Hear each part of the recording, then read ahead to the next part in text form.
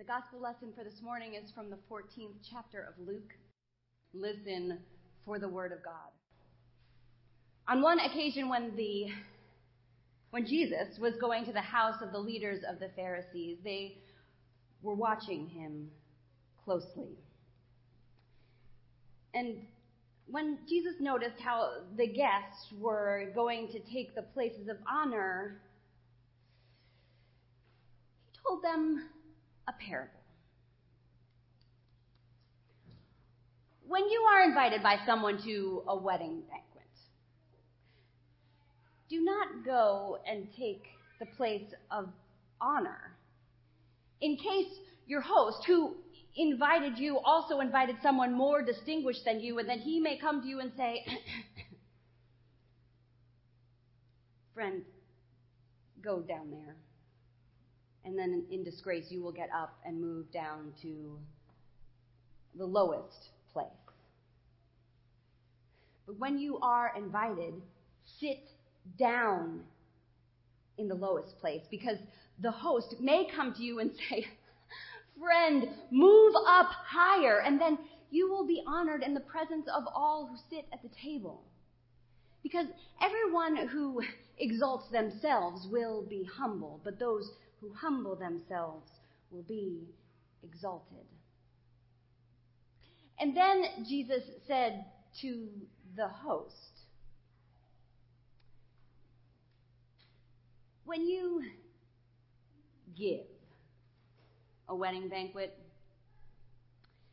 do not invite your brothers or your family or your relatives or your rich neighbors, in case they may invite you in return, and then you would be repaid. But when you give a banquet, invite the poor and the crippled, the lame and the blind, because they cannot repay you. And you will be blessed, because you will be repaid at the resurrection of the righteous.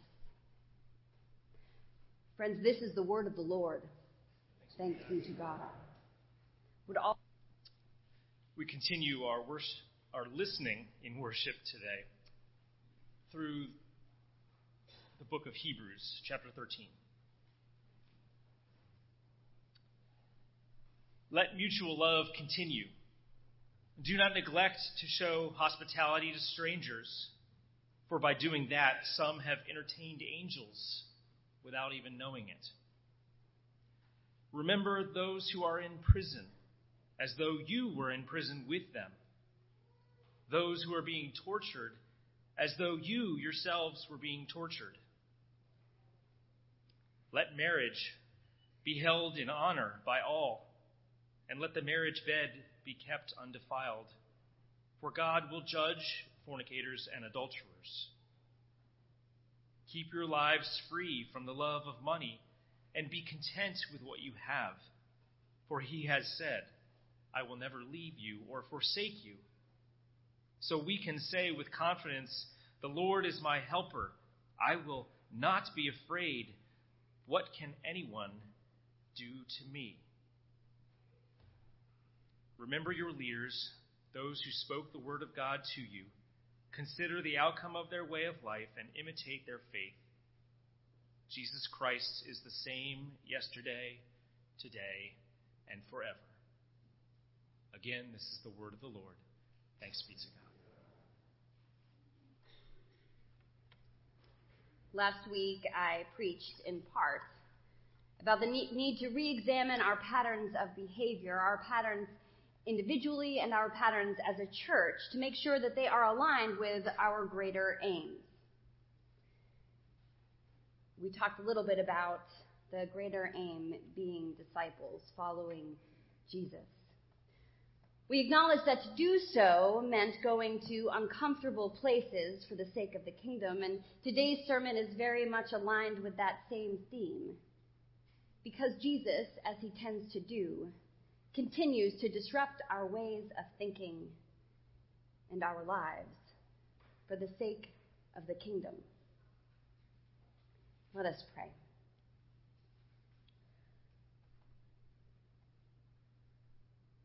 Holy God,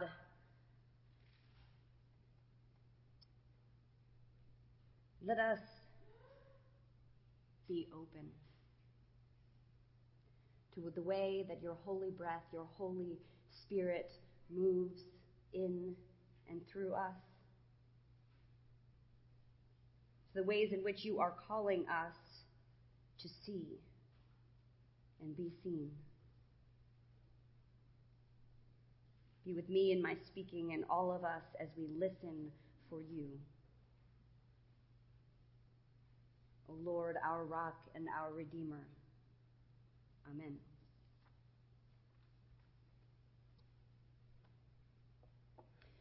When it comes to dinner guests, Jesus ranks among the worst. He is an awkward dinner guest.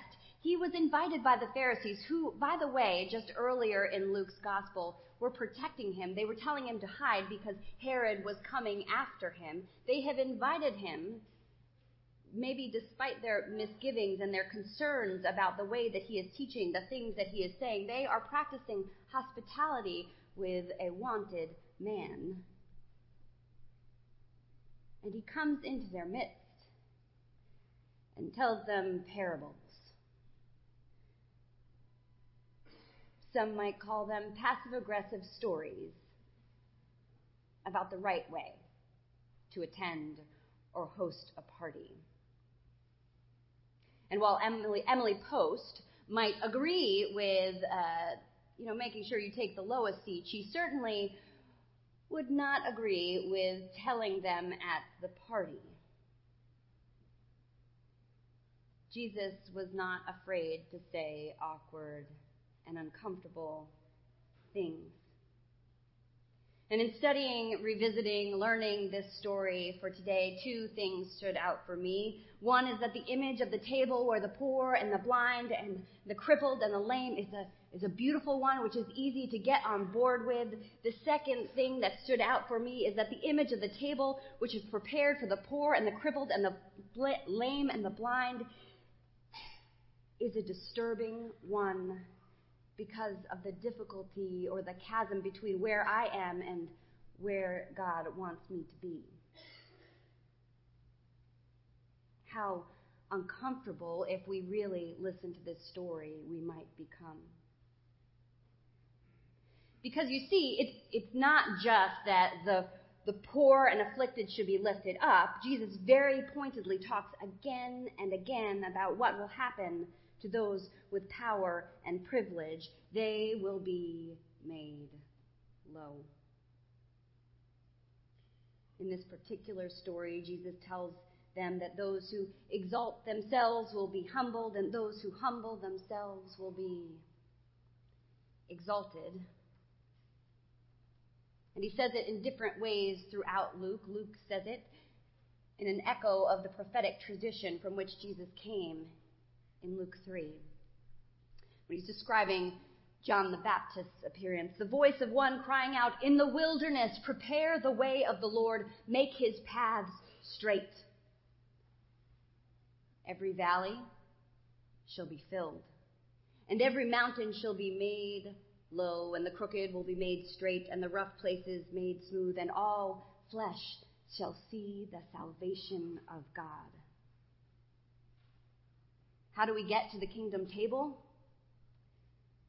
Some will be raised up, and some will be made low.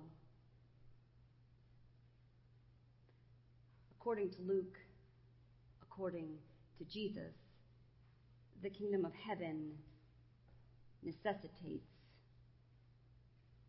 this.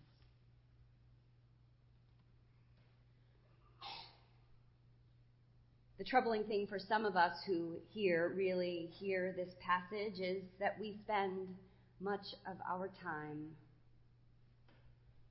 up here. And up here, when we're talking about being made low, doesn't feel like good news. So how do we, as the prayer of confession read today, how do we, as we read, trust the good news to be good when we hear it from up here? Because for those of us that will be brought down, this story is uncomfortable. It may seem threatening, and I say not that not to you people, but holding a mirror up to myself. It would be less troubling if Jesus had just said, "And the low shall be lifted up to sit alongside those who were already exalted." But that's not what it says. I've been thinking a lot about this, about how we might hear and be open to what Jesus is saying, and what I've come up with is this. Jesus' primary aim is not to condemn, but to invite. Jesus invites us to participate in our own descending, to participate in holy descent. Jesus, the one who was crucified, dead and buried, the one who descended into hell, invites us to go to hell, to descend with and for each other in the name of the one who descended into hell to bring us all back with him. To join those who suffer in their suffering and to dwell with them there, and then to lift up the lowly. Jesus is inviting us to build the kingdom alongside of him. Jesus is showing us what the kingdom of heaven looks like and how we might get there. Could this indeed be good news for all? The kingdom of heaven is like a woman named Ruth Coker Burks, who in the early 1980s, when she was 25 and a young mother, went to University Hospital in Little Rock, Arkansas to help a friend who had cancer. Her friend went through 5 surgeries. In this story, it was told by journalist David Kuhn. Her friend went through 5 surgeries, so she spent a lot of time in that hospital. And while she was there, she noticed day after day that there was this door with a big red bag over it. It was a patient's room. She says, "I would watch the nurses draw straws to see who would go in and check on him. It'd be best 2 out of 3, and then they'd say, 'Can we draw again?'" Kuhn's accounts, whether because of curiosity or, as she believes today, some higher power moving her, Burks eventually disregarded the warnings on the red door and snuck into the room. In the bed was a skeletal young man, wasted away to less than 100 pounds. And he told her he wanted to see his mother before he died. "I walked out and the nurses said, 'You didn't go in that room, did you?'" Burks recalled. And I said, "Well, yeah, he wants his mother." And they laughed. They said, "Honey, his mother's not coming. He's been here 6 weeks. Nobody's coming."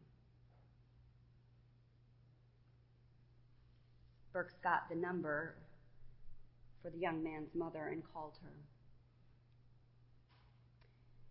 She was hung up on once, and when she finally got the woman to speak with her, the mother declared that her son was a sinner. She didn't know what was wrong with him, and she didn't care. She wouldn't come, as he was already gone, as far as she was concerned. She didn't even want him after it was all done. Burke said that she would hear this curse again and again, and the judgment and hellfire and abandonment on a platter of scripture. In the 80s, she worked with over 1,000 people dying with AIDS. Of those, she said, only a handful of families didn't turn their backs on their loved ones. She hung up the phone. She went back in that room. And when she walked in, the young man said, "Oh, Mama, I knew you'd come." And then he lifted his hand. "And what was I going to do?" she said. So I took his hand and I said, "I'm here, honey. I'm here."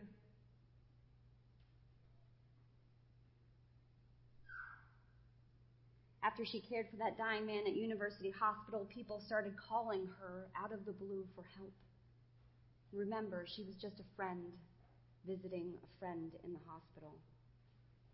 They just started coming, she said. Word got out that there was this kind of wacko woman in Hot Springs who wasn't afraid. The kingdom of heaven is like Ruth Coker Burks entering through the red plastic door. A wacko woman in Hot Springs who wasn't afraid. The kingdom of heaven is like a man who lives locally. As journalist Perry Stein wrote about his story in the Washington Post this week, Amr Arafa, it says, doesn't pay attention to incendiary rhetoric about immigrants and Muslims playing out on the 2016 election stage because this 34-year-old Egyptian immigrant thinks immigration is about more than politics. It's about making vulnerable newcomers to the country feel at home, and the onus of that, he says, isn't on lawmakers, but on everyday people. And so over the last year, he has been posting his studio apartment on Airbnb. This is a bed and breakfast. You can just put your apartment or your home up on there and charge people. He's been posting it up there for $10 for any refugee or woman who's been abused that needs temporary living. $10 that he repays them once he has cleared them to come and stay with him. They're in crisis and they have nowhere to go, and Mr. Arafa opens up his home to them and he leaves. He goes somewhere else for a while. You see, the story of Mr. Arafa also includes the story of his own immigration here. He came to the United States in 2005 for graduate work and spent much of the past 11 years on temporary education and work visas, and finally got a green card. Now, with this green card, he chose to go home to Egypt to see his mother without fear of not being allowed back in. His return home coincided with a video in 2015 that you may have seen. It was a Hungarian woman tripping a Syrian refugee holding his child and running from the police. This video so moved Arafa that with his green card in hand, he decided to help.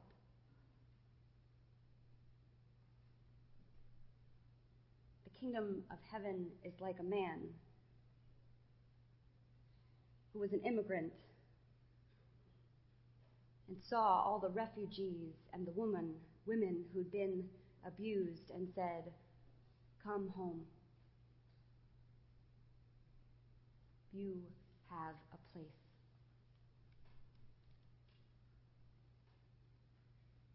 Jesus Christ invites us to descend with him, to enter the dark places where other people are afraid to go, and provide a listening ear, a place to stay, comfort, welcome. Because that's what love does. In the letter to Hebrews, we hear and we are asked to let mutual love continue. We are reminded that love is work. We are told not to neglect to show hospitality to strangers, and reminded that angels, messengers from God, that's also the translation, will be in our midst when it happens, and you all just might be those messengers. We are called to remember those who are in prison, and it says, as though you were in prison with them, descend with them, that there might be resurrection. Let marriage be held in honor by all, and let the marriage bed be kept undefiled, for God will judge fornicators and adulterers. And I just want a side note here. Please note that judgment is left to God. Our call is to be in relationship with each other. And marriage is a place where it is especially difficult at times, I've heard, to honor your relationships. Sometimes it's not the in health that you are honoring. It is the in sickness. Keep your lives free from the love of money and be content with what you have. For he has said, Jesus has said, I will never leave you or forsake you.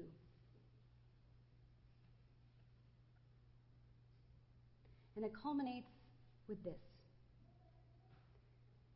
We do these things so that we can say with confidence, the Lord is my helper. I will not be afraid. What can anyone do to me? Descend. Do not be afraid. The Lord is your helper. Do not be afraid to entertain the story of the other, to welcome them, to sit with them in their pain, to go even to hell with them. Because you know the story of Jesus Christ does not end there. God's story does not end there. Our story does not end there. He was crucified, dead, and buried. He descended into hell, and on the third day he rose again from the dead and descended into heaven. Jesus Christ descended onto earth to be our Emmanuel, our God with us. Jesus Christ descended onto earth and touched the unclean and healed the sick and welcomed the outcast. Jesus Christ descended with them and with us and invites us to follow him. Follow him. And trust. This is good news. Amen.